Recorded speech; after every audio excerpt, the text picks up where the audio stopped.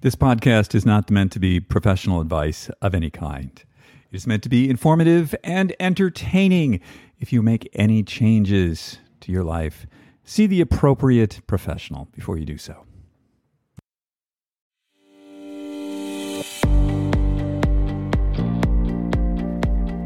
Hello and welcome to Super Age. My name is David Harry Stewart. I'm the founder of Ageist. At Super Age, we help you live better and become the best version of yourself. And who doesn't want a Super Age? Welcome to episode 37 of the Super Age podcast. Great to have you here. This will be dropping on May the 26th, 2021. So what's going on with you guys this week? You know, what's going on with me is we're going on a real trip next week. We're going to Greece to visit our friends at the Wild. And, you know, it's been a while since any of us have done anything like that. And so what's on my mind is, what am I going to read? I mean, do you guys worry about, like, what kind of book you're going to bring? I feel like I obsess more about the book that I bring on the trip as, like, you know, what kind of clothes am I going to bring or any of that stuff. So, hey, you got any suggestions? Hit me up, please. David, superage.com. This week, we have the sleep doctor, Dr. Michael Breus, coming back for part 2. We got so many questions from all of you about sleep, and he'll be here to answer those in just a moment after a quick word from our sponsor. Today's show is brought to you by Inside Tracker. Inside Tracker is really unlike anything that I've ever done before. It's a combination of a blood test with 45 specific biomarkers, and then there's a genetic test for your DNA, and then it's linked to your Fitbit or your Apple Watch, whatever your activity tracker of choice is. From this, it gives you very specific, targeted suggestions on what to eat, what not to eat, how to change your activity, how to improve your sleep. It's a whole different ballgame than anything I've seen before. If you want to increase your health span, your longevity, if you want to get stronger, I've never seen anything quite like this. I've gotten a lot of information over the years from various professionals, and it's all disjointed. It's not hooked together like this. It doesn't tell you the exact things in the way that the Inside Tracker platform does. So I'm a huge fan. Check it out. Go to the front of the Ageist website. You'll see a 25% off ad for anything that Inside Tracker offers. I think it's a fantastic value, and I encourage all of my friends to sign up for Inside Tracker. Hey, Michael, how are you today? I am excellent. I'm well slept and ready to answer any question you throw at me, brother. Love that. So it was great having you on the previous session, and we got a whole lot of questions, people writing in, wanting to know more sleep stuff, because as you point out, if you're not sleeping well, nothing else is going well. Isn't that the truth? Holy cow. So first, I want to dive into the 4 animals. Absolutely. So let me tell the story about the 4 animals. Yeah, please. Kind of bring everybody back up to speed. So, so there's these things out in the universe called chronotypes. And you might not have heard of the term before, but you've actually heard of some of the vernacular. So if you've ever been called an early bird or a night owl, those are chronotypes. So my contribution to the literature, when I wrote my 3rd book called The Power of When, I found a 4th chronotype. So people are like, what? You found it? Well, let's just be clear. Chronotypes are genetic. So they're actually indwelling in your body. And so you can't actually decide if you want to be an early bird or a night owl. What I found was that there are some people with very inconsistent sleep patterns. Insomnia turns out to have a genetic component to it. And it actually fit perfectly with this whole idea of early bird, people in the middle, night owl, and then people with insomnia. But I got to be honest with you, dude, like, I'm not a bird, I'm a mammal, right? And so I was like, I don't associate with birds. I want to pick animals that will associate with this. Now, here's what's interesting. If you ever write a book, once you get to the point where you're in the publishing stage, you're in the big marketing meeting. And when you're in a big marketing meeting, they're discussing all kinds of aspects, like the title of the book and the cover of the book and the this of the book and the that of the book, right? So I was in there talking about, I wanted to change these to animals. It turns out nobody wants to be a porcupine, right? Turns out nobody wants to be a platypus, right? So I had to choose animals that people would want to be, right? They would want to have some ascension to, but also actually had the correct chronotypical sleep patterns. So early birds become lions. So let me tell you a little bit about what a lion is. A lion is my kind of go-getter, my COO, the early riser. We're talking 4:45, 5:15 is kind of normal for these folks. They love to hop out of bed and are ready to rock and roll. They like to make a list almost every day, and they go from step 1 to step 2 to step 3 to step 4. They're very consistent, almost militant in their thinking in a lot of ways. Usually they're fairly health conscious. They like to work out a lot. However, being a lion, that's what we call them now, lions, isn't always all it's cracked up to be. Because I've got a lot of people out there and they're like, dude, all I want to be is a lion. I just want to wake up at 5:15, start my day, crush it, blah, blah, blah. Here's what happens to lions. They're not very good socially. If you've been up since 4:45 in the morning, dinner and a movie is out for you, brother. I can assure you of that. So if you're the type of person that likes to go out and be more social, hanging out with lions, unless you're also a lion, probably isn't going to work too well. The second and that makes up about 15% of the population. The second category are what we call bears. Bears actually make up the majority of the category. 55% of people are bears. And bears are folks in the middle. So these are people with a normal sleep drive. They kind of like to get up when the sun goes up. They go to sleep around 10 o'clock at night. They get about 8 hours. But what's interesting about bears is they're oftentimes extroverted. So these are the fun people that like to hang out with you, go out for dinner, go out for lunch, that kind of stuff. They're not always extroverted, but a lot of them are just good, solid, friendly people, kind of falling into that middle category. The night owls, we now call them wolves. They make up about 15% of the population. I am a night owl. I am a wolf for sure. And so I always tell the story. I started dating my wife, and it turns out that she was a wolf as well. But we didn't know it at the time because we didn't really know what wolves were. So I would call her up and say, hey, hon, when do you want to get together? And she'd say, pick me up at 8. We'd be at dinner at 8:30. We'd finish by 10. We'd go to the movies. We'd be done by 12:30. We'd go get dessert or a drink, and we'd be home by 2.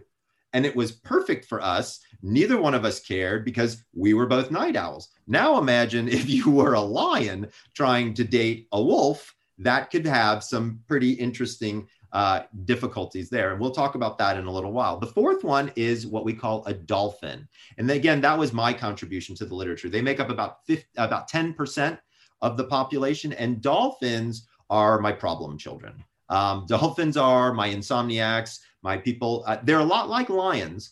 They like to get up really early, but they have like such a high vibrational energy that they're just anxious constantly. And it really is difficult for them. Oftentimes their anxiety can be overwhelming to the point where they can't finish projects or they feel like it's never quite done. Those kind of people. Everybody knows a dolphin, by the way, in their life somewhere, because they're very frequent. Now, what's interesting is people say, well, Michael, did you kind of make all of this up? Like, where did all these ideas come from?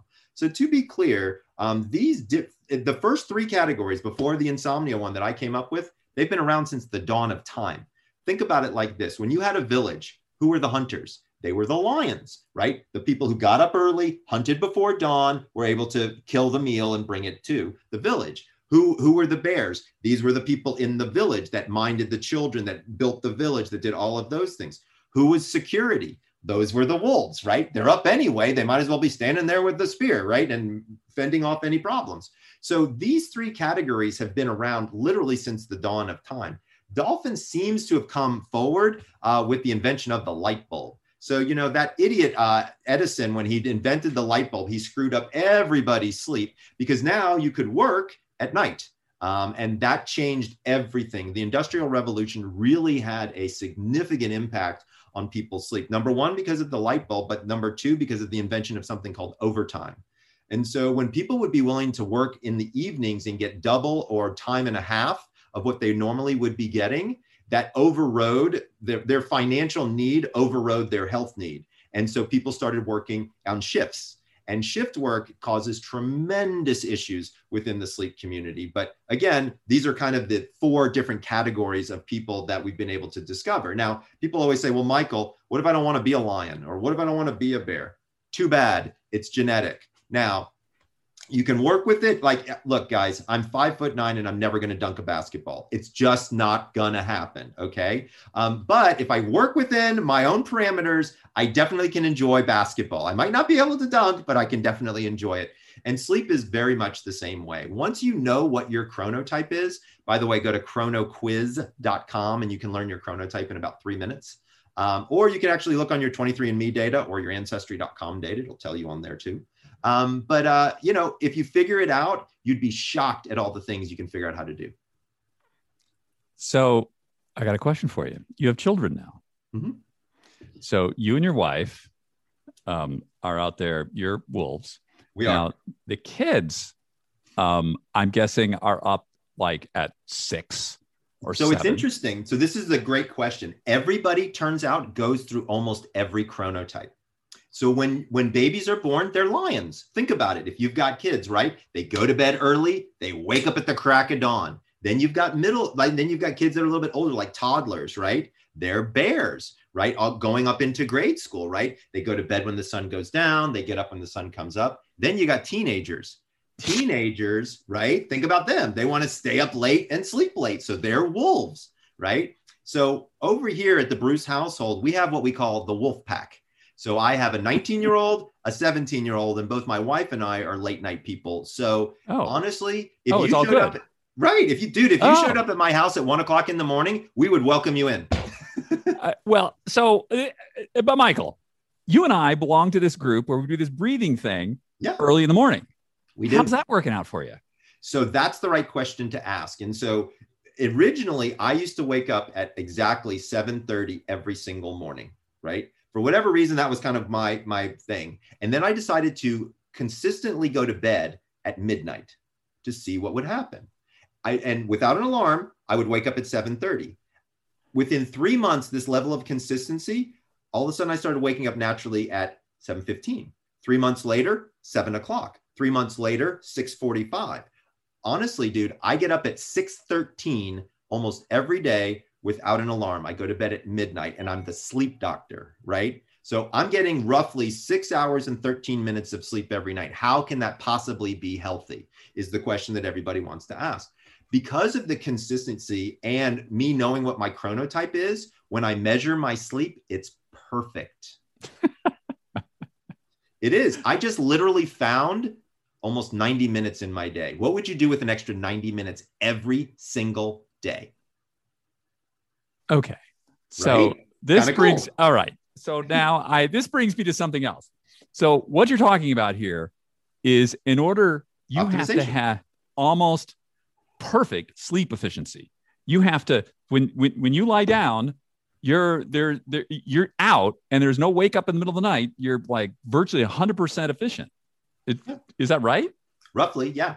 I mean, I check it with my Oura ring that I have. And so what I did was when I was originally starting, I looked at my sleep before, like baseline, and the percentages of each amount. And then as it started to shrink, I got concerned, right? I was like, holy crap, what's going on? Right. I kept the same percentages. I just lowered the number of minutes of each one. So I still got exactly what I needed. It's just in a much more compact format. I mean, look at me now. I have had 0 caffeine. I've been up since actually 5:45 this morning. I heard something outside and got up. So, and this is my level of energy every day, right? And I don't even need caffeine. Okay.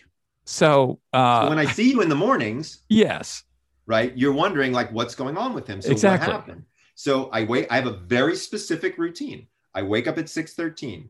I get dressed and I get my dog. I feed my dog. I get my supplements ready. I then walk my dog and I get 15 minutes of sunlight and fresh air with him. I've already at that point drank at least 15 ounces of distilled water every single morning. And I've taken at least 15 deep breaths just to kind of bring myself together and center myself. Before I meet up with you on our breath work in the mornings, I then do a formal meditation for anywhere from 7 to 20 minutes because it helps bring my heart rate down. Because when I wake up in the morning, to be fair, I'm more like a shotgun and not like a sniper. My mind is everywhere. It's oftentimes in things that are not productive for me. To be fair, sometimes I just don't wake up in a great mood. And so when I'm able to meditate, it slows my thinking down and it brings me in. Then I do our breath work together. And that's really pinpoints me even more. And when I'm finished with our breath work, that's when I do my exercise for the day. And so I'll do a push-up ladder to 8 and then back down, and then I'll run a mile and start my day. I feel inadequate listening to this.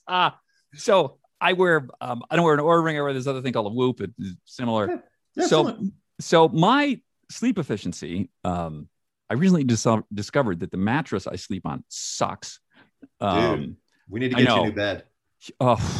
I was in Los Angeles last week, and I was at the Hyatt, and my sleep efficiency was great, and my HRV recovered. And I'm thinking, what is the secret here? And I opened it up, and it's like, I took a picture. I forget who particularly makes the bed, but it was like great. And then I looked at it, and then I laid in our bed, and it was like, oh, this got to go. So last night we have another room here with a different mattress, and it's like, I said to my wife, like, hey, I know the bed's in your office, but we're sleeping there tonight. We're going to try this out. And sleep efficiency went from 85%, which sucks, to like 93%. And I feel way better today. Yeah. So what should you aim for? What's like a good sleep efficiency? So it's interesting. And historically, when we were looking at sleep efficiencies in the laboratory, so not in the home environment, but in the laboratory, 85% was actually considered acceptable, was actually considered decent. Now, to be clear, if you can, what sleep efficiency means is the amount of time that you're actually asleep divided by the amount of time that you're in bed. That's how the statistic works, right? And so when you kind of look at it from that angle, if you're in a sleep laboratory and somebody's attached 27 electrodes to your head and put 2 belts on you and a video camera on you, if you can honestly sleep 85% of the time, you are fucking doing a good job, dude. Right? So what about in the home? Right. So when we're looking in the home, what we like to see, generally speaking, is we like to see growth towards more efficient sleep. So we want you in the bed and asleep when you're in the bed. And so whatever your starting number is, your goal is to hopefully crest over 90 at some point in time. So get 90% of the time that you're spending in bed asleep. You are muy bueno. You are doing better than a lot of people, believe it or not. Now, if you're an optimizer like you are, yes, right, then you would never be happy with 90%. You would want it closer to 95%. To be clear, you're never going to hit 100% sleep efficiency because the metric won't allow for it. You've got to have some time to fall asleep while you're in the bed, which would create that space. So you're never going to get past 98 or 99% sleep efficiency unless I guess if you had an IV, then you could do it. But that's not sleeping, though. That's called anesthesia. Yeah, that's not sleeping. Okay. So let's talk about, because I am an optimizer, and I've recently discovered that the bed that I was in just sucks. I don't sleep in it. My wife moves, the whole bed flops up, and it's terrible. Yep. So, all right, I need a new mattress. What do I do? How do I get a great mattress? So this is not an easy task, okay? And to be clear, the industry has not made it easy for any of us either. If you walk into one mattress store, you could see one product there. You could walk into another mattress store. It would be an identical product with a completely different name and different piping and ribbons and things like that to make it aesthetically look different. Whereas underneath it, it could literally be identical. This is a trick that has been used in the mattress industry forever. Okay. Also, there's a lot of marketing BS. To be clear, there is no such thing as cooling memory foam. It does not exist, guys. Okay. This is a gimmick that was used by the mattress industry. So when you think about a bed, I have a very specific way that you should buy a new one. Okay. And I'll make some recommendations of some brands as well. Please. So number one, what is your biggest sleep related issue? Is it temperature? Is it pain? Is it the position in which you sleep? Is it motion transfer? Somebody next to you is moving a lot and that's waking you up. Talk with your bed partner and discover, rank order what is the most important thing to the two of you together? Now, it might be a little bit different. One person might say thermoregulation or keeping the bed cool is important to me. The other one might say, I really wish you didn't snore, and I wish we had a bed that, articulated and raised up so we could lower that. Like, those are all options, by the way. Just to be clear, I think I've saved more marriages as a sleep doctor than I ever would have as a marital therapist, just by figuring out what mattress people should buy, to be truthful. So you rank order all of these different categories to determine what it is that's most important to the two of you or three of you or however many people are in the bed. Also, there are pets in beds and there are children in beds, and we can talk about that. That's not the best optimization, just to let you know. For me personally, I'm always concerned with thermoregulation and pain. Those are the two biggies. And so I like to sleep cooler. Remember, melatonin is only propagated when your core body temperature is lower. So once your core body temperature hits its peak at around 10:30 at night and then goes down, that's the signal to the brain to release melatonin. So anything that you put in your environment, you want it to keep you cool. That is 100% a goal there. So for me, one of the first items that I'm always looking at is how well does this thing either trap heat or keep me cool, because that's going to be one of the bigger factors, because I have a tendency to sleep hot. My wife calls me a charcoal briquette. I just kind of generate a lot of heat for some reason and sweat a lot, and we don't need me doing that anymore. The other thing you want to be thoughtful about when you're thinking about thermoregulation in particular is what kind of bedding you have. Remember, cotton is really the best of all because it will absorb the sweat and the oils and things like that, help pull it off your skin. There are some newer materials and textiles out now that can be very effective. We can get into that a little bit later, but just remember, top of bed or bedding can be important when it comes to thermoregulation, especially now that we're walking into summer. I suggest people definitely change their sheets, change their comforter, change their cover, have a much lighter. Again, we're all trying to propagate more cool. But if we're looking at mattresses in particular, the thing that you want is you want to make sure that it pulls heat away from the body. As of right now, you're going to have much better time doing that in something like a spring bed or what I call a grid bed, which is purple. Purple has a very unique cell structure that allows the heat to dissipate significantly. And so one of the reasons we have a purple at our house is because it actually allows for this heat dissipation better than any other product that I've been able to test right now. When you're looking for things besides thermoregulation, right? Again, stay away from memory foam if heat is your big thing, but pain is a problem. Then you need something that's really got really good support. Now, people always, unfortunately, mess up the difference between support and comfort. Okay. Support is the product's ability to make your spine stay completely aligned, which means that all of the vertebrae line up with one another and then all the muscles relax. So what we're looking for is if you can put your spine in alignment, all the musculature around it relaxes and actually repairs.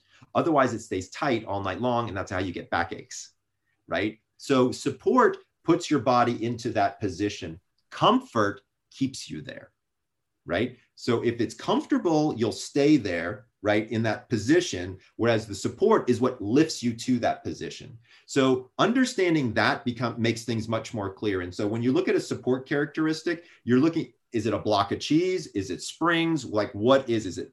Memory foam's great in the support characteristics because it's so deep, it doesn't affect the heat of the bed. Whereas you might want something like bamboo or something like that on the top of it, which keeps you cooler. Pain is different.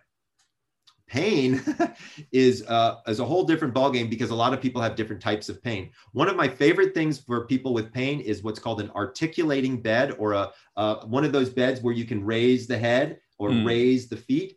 Those can be extremely helpful, not only for seniors, but for people with back pain, because you can actually raise up the head and pull pressure off of your pelvis and then start to remove some of that low back pain. By the way, I'm a 4-pillow sleeper. So I have a pillow between my legs. I have one under my head. I have one on top of my head, and I have one that my arm lays on because I sleep like Superman. So I have one arm that sleeps like this, but if I hyperextend my elbow, it hurts in the morning. So I have a pillow that it sits on. I do the pillow over the head too. Yeah, it's great. I love it. Yeah, it's sound. I can't, like any little sound, boy, I'm like, boom. Yeah. Sound is an interesting aspect to when you're looking at sleep in general, because here's what's interesting is the way it works is we awaken when the sound table has a big delta. So as an example, you can sleep next to somebody who's snoring if their snoring is fairly consistent in terms of volume and cadence. But as soon as they boom, you wake up and you're like, holy cow, what just happened to them? Or you hear a sound and it was normally silent. So that's why sound machines have a tendency to work well for people, or earbuds. Believe it or not, Bose now makes sleep buds, which are these specific earbuds that are meant to be slept with. So those would actually might be a good idea for you, because mine arrive on Monday. They've got a sound library, which is really cool. And it's all sleep related. And what's also cool about them is you can set a personal alarm where they'll wake you up in your ear without waking up your bed partner. Oh, I cool. Like that. Yeah, it's kind of cool. But getting back to mattresses. Yeah, please. Figure out what it is that's the big one for you. And then what is it for your bed partner? And then you want to address those issues. To be clear, I have a full guide on my website at thesleepdoctor.com. There's a button that says guide to picking a mattress. And I literally will walk you through exactly how it is. I've written probably north of 20 articles on different aspects of mattresses. So as an example, if you're a side sleeper, you would have a very different support structure than if you were a back sleeper, right? If you were a stomach sleeper, it would be even different. Once again, if cooling is your thing, I might choose a very particular mattress for you. So as an example, if you're a cooling side sleeper who's going through menopause, right? That's what happens, right? And so that's what we try to figure out. And so it's a little bit of a matching game, trying to move all the parts and make it work, but it's definitely possible. Check out my website. I've probably got north of 30 articles that will help you, guide you through it for sure. Personally, I sleep on a Hastings and a Purple. Hastings is a brand from Sweden. It's very, very different than most of the things out there. I actually wrote a blog all about it on my website. And Purple is a wonderful, wonderful product, very well priced, very good at heat distribution, and the support characteristics are insane. I, as a matter of fact, just put a friend of mine who's in a wheelchair on a Purple bed, and we're hopeful that it will help him with bed sores and some of those issues that he's been dealing with. So this is a pressure relief mattress for sure. Purple and it is, as well as a heat reduction, which for that particular individual made a lot of sense. And the Hastings is a pad on top? So Hastings is actually a completely different product. So Hastings is, I guess, the best way you could describe it is it's kind of like the Bugatti of beds. So Hastings beds start at $15,000 and go to $400,000 per product. So it's a whole different kind of universe out there. I didn't buy one for $400,000, just to be clear. I did purchase one just so that everybody knows. But it's a whole different universe of sleep. And to be fair, I'm the sleep doctor. Okay, gotcha. I should probably have one of the best beds in the world. Fair enough. So talk to me about temperature. Do we want to have, say my goal is I want to go to sleep at 10:30. Yep. Then do I want to have the temperature at a point there and it declines through the night? So it would be ideal if it would decline until about 2 o'clock in the morning, 3 o'clock in the morning. And then what would be ideal is if it started to rise with your normal core body temperature rise. So this is kind of fascinating. And it's actually one of the questions that you have on your list. People always want to know, why do I wake up in the middle of the night and what can I do about it? Yeah. One of the hints here is that our core body temperature, again, starts at 10:30 at the peak, and then it drops right around 2:30, 3 o'clock. That's when it hits the trough and starts to go north again. And so, of course, because our bodies are getting warmer, it's much easier to arouse at that period of time. And that's part of the reason why we wake up in the middle of the night at that weird time, somewhere between 2 and 4 o'clock in the morning. It's always crazy, dude. People call me up and they're like, Michael, I wake up at 2:37 every single night. What's up with that? Yeah. And so that's probably the point in which their core body temperature has changed, and it's alerted them to that change. So, and there are a couple other things that people can do in the middle of the night if they're waking up. One thing that you and I talked about briefly before we started the interview was something called guava leaf tea. So for folks who are not aware of this is amazing, amazing tea. Not guava fruit and not guava juice, but guava leaf tea. There's at least 2 scientific studies to show that it helps keep your blood sugar stable all night long. One of the reasons that people wake up in the middle of the night is they haven't eaten enough. Now, this is going to sound a little kooky, so just follow my thought process here. When somebody turns to me and says, Michael, I woke up at 2:30 last night, my very first question is, what time was your last meal? 9 times out of 10, it was 6 o'clock. I swear to you, 6:30, something like that. And so I say, okay, if it's 6:30, you had your last meal and you're waking up at 2:30, that's 10 hours, right? You're out of fuel, right? People don't think about sleep requiring metabolism and fuel. To be clear, guys, your brain doesn't go into park when you go to sleep. It kind of goes into like second or third gear, but you actually use as much glucose during REM sleep as you do when you're awake. Mm-hmm. So again, lots and lots of stuff is kind of going on in the body at that period of time. If you run out of fuel, guess what? There's no sugar. Your brain says, holy crap, what's going on? So it spikes cortisol to wake you up to look for food. And there you are at 2:30 in the morning, woken up wondering what the heck is going on. Guava leaf tea seems to solve that problem. Now, one of the other things that I've done with some people, you can't do this if you're diabetic or if you're paleo, is to use raw honey as well. To be clear, unpasteurized honey, not the kind you get from the bear in the grocery store, okay? The one with the honeycomb that you get at the farmer's market is the good stuff, right? And you also, if you can, you want to get honey from your particular area, because the pollen and the particulates that are in it, you will become accustomed to, and then you won't get as many allergies. So it's a way of actually strengthening your immune system. So for some folks, just a teaspoon of raw honey before bed actually works as well as the guava leaf tea. And I have some clients that use both. Yeah, I've been doing, you told me about this last week. Mm-hmm. And so I've been doing it because I have this like crazy metabolism and I wake up in the middle of the night and I'm hungry. Yeah. How'd it go? Really well. And I read up about it. I also tend to be hypoglycemic. So I have it after I have my breakfast in the morning.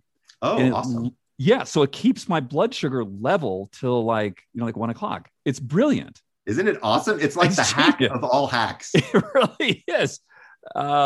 Super interesting. Okay. So that brings me to this whole like idea of fasting. So a lot of people are on this idea, intermittent fasting. So I'm a big fan. I fast. Right?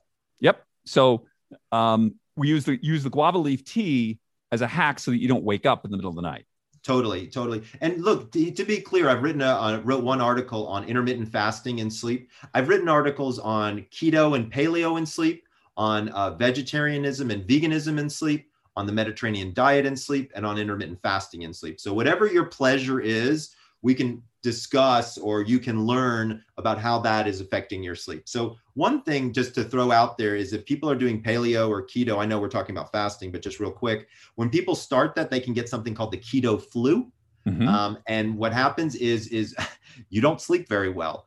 You've got such an abundance of protein and fat in your system and such a low amount of carbs that it actually spikes a couple of different things, and it makes it pretty difficult to sleep for the first couple of days. Your body gets used to it once you kind of hit ketosis and kind of layer into that. But a lot of people will complain, at least on the paleo and the keto side, that they have insomnia or difficulty falling asleep and staying asleep in the first week or so of that diet. Intermittent fasting is interesting because I do it in a somewhat unique way. So most people, if you look at intermittent fasting, you would be doing it probably from about, you wouldn't have breakfast, and you probably start your meal intake at, let's say, 12:30 or 1 o'clock in the afternoon. And then you could eat until, let's say, 8 o'clock at night. And that would be 7 hours of your feeding time. So what I did, so I'm a little weird, I'm a little biohacky. And so I know that I'm a wolf. So guess what? I shifted my fast to later in the evenings, and it worked exceedingly well for me. So when I first started intermittent fasting, the goal was just to feel like I had more energy, not necessarily to drop weight, but I have definitely dropped weight from it. And it's actually worked out quite well for me. And so I actually don't eat until about 2:30, 3 o'clock in the afternoon.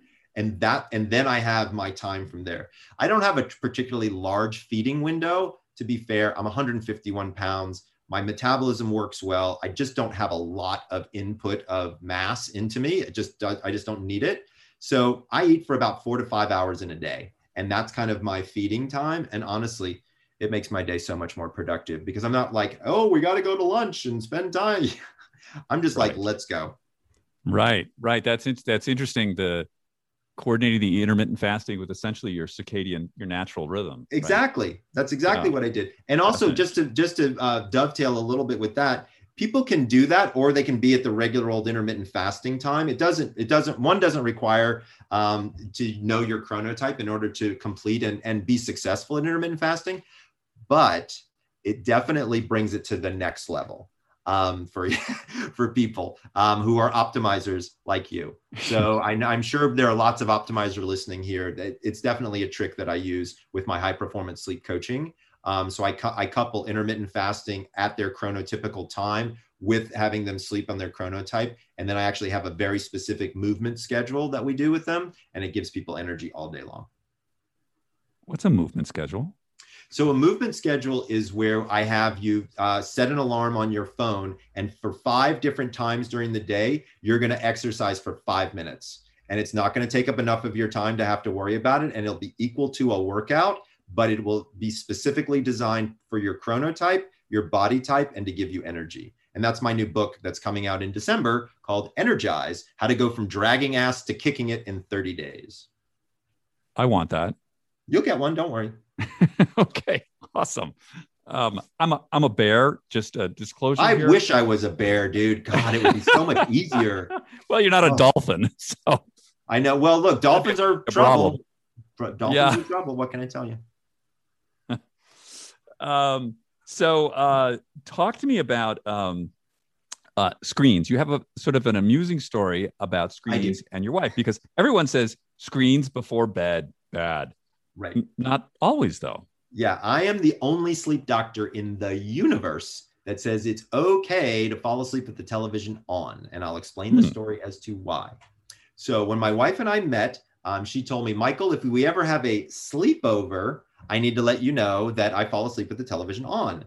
I said, don't worry about that, hun. I'm going to be a sleep doctor. I'll fix that. I don't know about anybody out there, but if you've ever tried to fix something in your partner, it does not go particularly well. No. So my idea was I would remove the television, and that would be that. Oh, yeah. I did. I removed the television, and How'd then that go? my girlfriend, now wife at the time, said, get your ass out of the bedroom. And so I brought the TV back, and I was allowed right back in. And so then I studied her because I wanted to see, like, what's the deal with the TV? Because I wasn't one of those kids that fell asleep with a radio on or a TV on or anything. It was always silent for me. And that's kind of how I prefer it. I mean, I was saying I put a pillow over my head so that it helps dampen the sound for me. Right. But when I studied her, she wasn't even watching it. She was listening to it. So what I discovered when I started to interview her a little bit more, she said, look, Michael, I'm watching an old episode of Seinfeld. You know, it's just enough to distract me from what she calls monkey mind, right? Which is the I can't turn off my brain kind of scenario. And so, look, every timer, every TV, I think, has a timer in it at this point in time. Right. And if you can't figure it out, ask your kid or your grandchild, because they will know exactly how to. I had to ask my son how to change the timer on the TV. But once we did, we set the timer, she falls asleep, it goes off, I'm fall asleep, and we're good. So at the end of the day, don't stress about sleep. My favorite saying is sleep is a lot like love. The less you look for it, the more it shows up. So, you know what I mean? Like when you're out there looking for that right person for you, you never find them. And the second you stop looking so damn hard, that individual comes calling into your life. And I believe that sleep is the same way. I can teach everybody a gazillion tricks of ways to sleep, but at the end of it all, you can sleep. Everybody can. I've very rarely met anybody who, there is actually something called fatal familial insomnia, where there are people who could die from insomnia. However, it's only in one Italian family. The lineage is very specific. They get a tumor around age 35 in their sleep center, and it kills them off. So I'm pretty sure nobody, and there's never been a recorded case in the United States, by the way. So what I can tell you is I don't think anybody's dying from a sleep problem out there. You know what I mean? So people need to chill out a little bit, understand what's going on with it, and then just don't do dumb things, right? And so what I tell people all the time is like, look, sleep is it's just like exercise in a lot of ways, right? And so if you're an exerciser, like let's say you go for a run, you're going to stretch before, then you're going to have your run, and then you're going to warm down to make sure that you don't hurt anything, right? Sleep is the same way. You should have a pre-bed routine, your sleep, and a morning routine, all of which would be consistent in allowing for higher quality sleep and your ability to get that rest, right? And so very simple, right before you go to bed, if you know what your bedtime is, an hour before bed, do yourself a favor and chop that hour up into 3 20-minute segments. So 20 minutes for just shit you got to do. For in our house, it's like getting kids' backpacks together and finding shoes and things like that. 20 minutes for hygiene, and then 20 minutes for some form of like meditation, relaxation, or prayer. I always try to explain to people, you got to have some runway to land the plane, right? Sleep's not an on-off switch, right? It's like slowly pulling your foot off the gas and slowly putting your foot on the brake. So if you can give yourself some time, it should take you approximately somewhere between 10 and 15 minutes to fall asleep. By the way, if you fall asleep really, really fast. So when I was on the Oprah Winfrey show back in 2005, she and I were talking and she said, Stedman falls asleep in 1:37. And I was like, that's not good. She's like, what are you talking about? I was like, that means he's sleep deprived. Right. And so some of the things that we think make sense aren't actually really good, like giving ourselves some time to relax before bed. Another big one, the snooze button. You want to talk about taking you out of any level of mindset and peacefulness. The snooze button is the worst invention ever. Right. Yeah. Average snooze is 7 to 9 minutes long and your body can't actually physically get into deep sleep again. So what's the point? So my morning routine, as I described to you earlier, is 15, 15, 15. Take 15 deep breaths. I drink 15 ounces of water and I spend 15 minutes in the sunlight, right? I can vary that in a bunch of different ways and make it fun. And I do breath work with you in the mornings and add that to my routine. But that's kind of what I do is I bookend my sleep so that I have success going in and I have success coming out, right? That's what an optimized athlete would do. And so you can absolutely do that with your sleep. Okay, last question here. Wife question. Yeah. So my wife, so I just sort of wake up. My wife doesn't. So unless there's some prompt, it's almost like, as we discussed in the last session, I'm going to mispronounce the chemicals like adenosine. Mm-hmm. So that's not the problem. Now that you told me the problem. Tell me, why isn't she waking up? So I think number one, she could be a wolf chronotype like me. Okay. And melatonin is still going in the morning time, making it difficult for her to wake up. Oh, this is a situation that we call sleep inertia. Yeah. Right? It's like exactly. It's like my body just doesn't want to get out of sleep. Now, many people may have experienced this before. As an example, have you ever taken a nap and you've actually felt worse, not better after taking a nap? Absolutely. Right? Because you just can't get your head out of it. Yeah. Right. So what my suspicion is for your wife is she's waking up out of a deeper stage of sleep.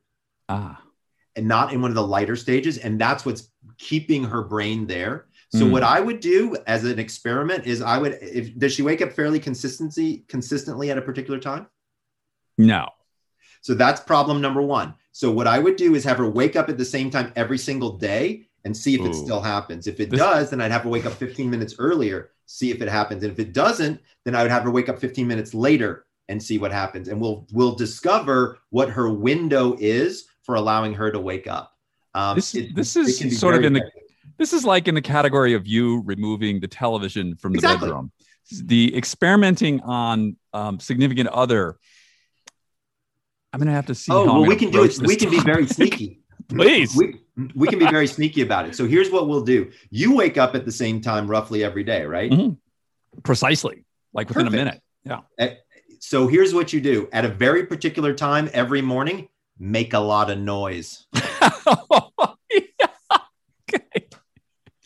Force her to wake up at the same time and then see if she's got that inertia. Okay, I'll work with her and figure it out. But honestly, there's one study that looks at red light therapy for sleep inertia in Korean basketball players, I think it was. And they discovered that it helped them wake up a little bit more quickly, having red light therapy. There's only one study that I've ever seen. So just to be clear, I'm not convinced that that's the thing that we need to do. Blue light, however, might be very helpful for her. So I would actually recommend if she's not up for changing the times that she's waking up, but would be willing to sit in front of a blue light device for maybe 10, 15 minutes. Right. That would probably do it, because my guess is that her melatonin faucet is still going, and we just need to shut that sucker off. Gotcha. Right. Because she's got to have she's kind of stumbles out. She's got to get some coffee, or you can't talk to her. Like, it's just not going to happen. And just to be clear, the coffee is not doing her any good. As we were talking earlier, remember something. When your brain wakes up, it causes two hormones to wake up. Adrenaline and cortisol both have to be high. Okay. When you add caffeine to a brain that's got adrenaline and cortisol on it, it's like adding like weak tea to cocaine. Okay. It does no freaking good. But if you wait just 90 minutes and the cortisol and adrenaline drop, then you can add the caffeine. It actually lifts the cortisol and adrenaline. So she's never going to like this idea. But if you gave her 15 ounces of water and some blue light therapy in the morning, we could have her woken up in probably under 5 minutes after a week. Wow. All right. I'll let you know how that goes if I'm still married. I was going to say either she kicks you out or she gives you a big kiss. I don't know which one.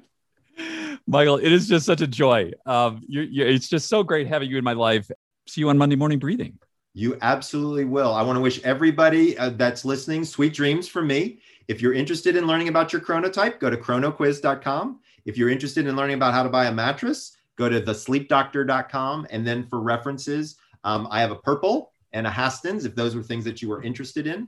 But please check out my website. I think you'll learn a lot. Sounds great. Thanks for being here, Michael. You bet. Take care, man. Bye. Thanks for joining us on the show today. It's always great to have you with us. And Michael he is such a wealth of information. And I got to tell you, I went to his site, which is just like deep with stuff about sleep. And I immediately went through the mattress stuff, and I found out that there is a Purple mattress dealer not far from me. I've never heard of Purple mattresses, but I'll tell you, I'm going to be laying on one this weekend and seeing how it feels. If you like the show today, please leave us a comment. We love those. Please leave us a rating. Also really great. And hey, subscribe. Yeah. And maybe get your friends to subscribe too. That would really help us out. Next week, we have Mr. Chip Connolly, who's going to be talking to us about what's going on with Modern Elder Academy, his new digital programs, and some new really exciting developments he's working on. Until then, everybody, have a wonderful week, and we'll see you then. Bye now.